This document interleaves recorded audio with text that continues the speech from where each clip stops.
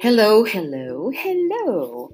So I want to tell about the rules before doing yoga postures because I'll be giving classes online.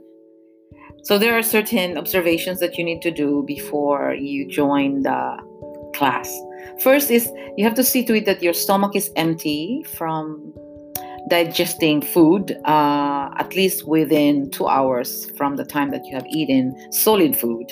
You may be able to drink a little bit before you go into the yoga postures, but the stomach has to be empty from food particles, digesting it. And the second thing is try to bathe before you come to the yoga class so that at the time that we do self-massage after doing all the postures, the skin is free from any dust.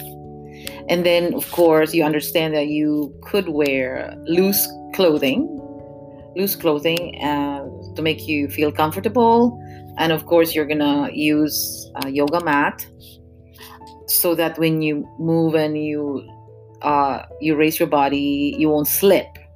So a non-slip yoga mat, and try to be in an environment wherein there is free flow of air, not wind but air. Freshness is there, but no cold draft. And of course, one should see that the left nostril is flowing freely, not blocked.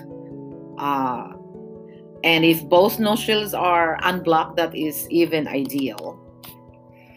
And what else? You can, as a woman, you can do this when you are in your periodicals, meaning in your periods. And if you have some medical condition wherein it will disturb you with the movements, you need to connect with me first and let me know if you could do certain postures. But there are certain postures that you can do even if you had surgery, recent surgery, or some important medical situation in your body. And come with an open mind, of course, and there's going to be a lot of breathing and breathing out and pauses, and a happy mind, a peaceful mind. Leave everything away. The moment you come to the class, you just forget about what is there outside and just concentrate on your breathing. And remember that our yoga postures are done repeatedly. Like, for example, if you do one posture, you might repeat it 3 times, or you might repeat it 4 times, or you might repeat it 8 times, depending on which posture you're doing. And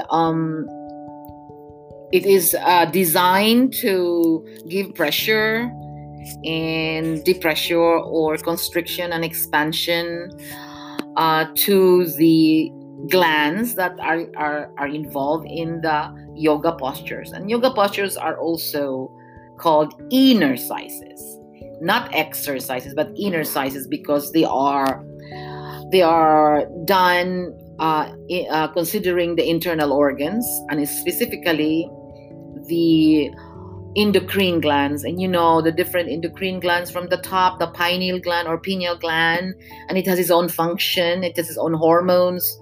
The melatonin, which is the hormone from the pineal gland, is very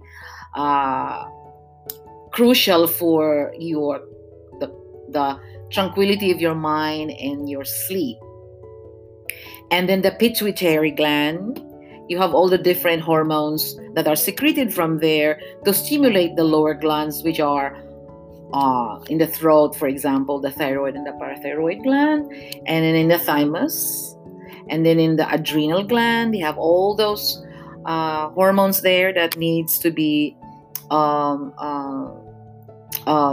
worked on. And then the gonads, which is the reproductive glands, which secretes all those hormones. And then the coccyx. So if you could Google the functions of these different endocrine glands that I just mentioned, it would be great, because many times when we have physical problems, what medications from the pharmaceutical laboratories do is they try to mimic the properties of these hormones that are naturally secreted by the glands. And if we are able to stimulate the specific glands so that the hormones that are secreted in these glands are maintained or regulated, if it's under secreted or is over secreted by doing yoga postures, you're able to balance the secretion of these hormones. And so yoga postures is not just for expanding the muscles or stretching the nerve. I mean, making the nerves strong. Aside from making the nerves strong, it really helps in the maintenance of mind function. And mind function, which is intricately connected with the hormonal secretion of our endocrine glands, influences our behavior, our mental behavior, our feelings. In fact, every gland has a number of feelings or propensities or drives that we feel in our collective mind, and those feelings are coming from the different parts of your body, which is shooting out from the different specific glands. So that's another topic that I will discuss later on in details in a podcast, but this is what I would like you to understand before you come to my class. And I appreciate it very much, and thank you. I'll see you soon.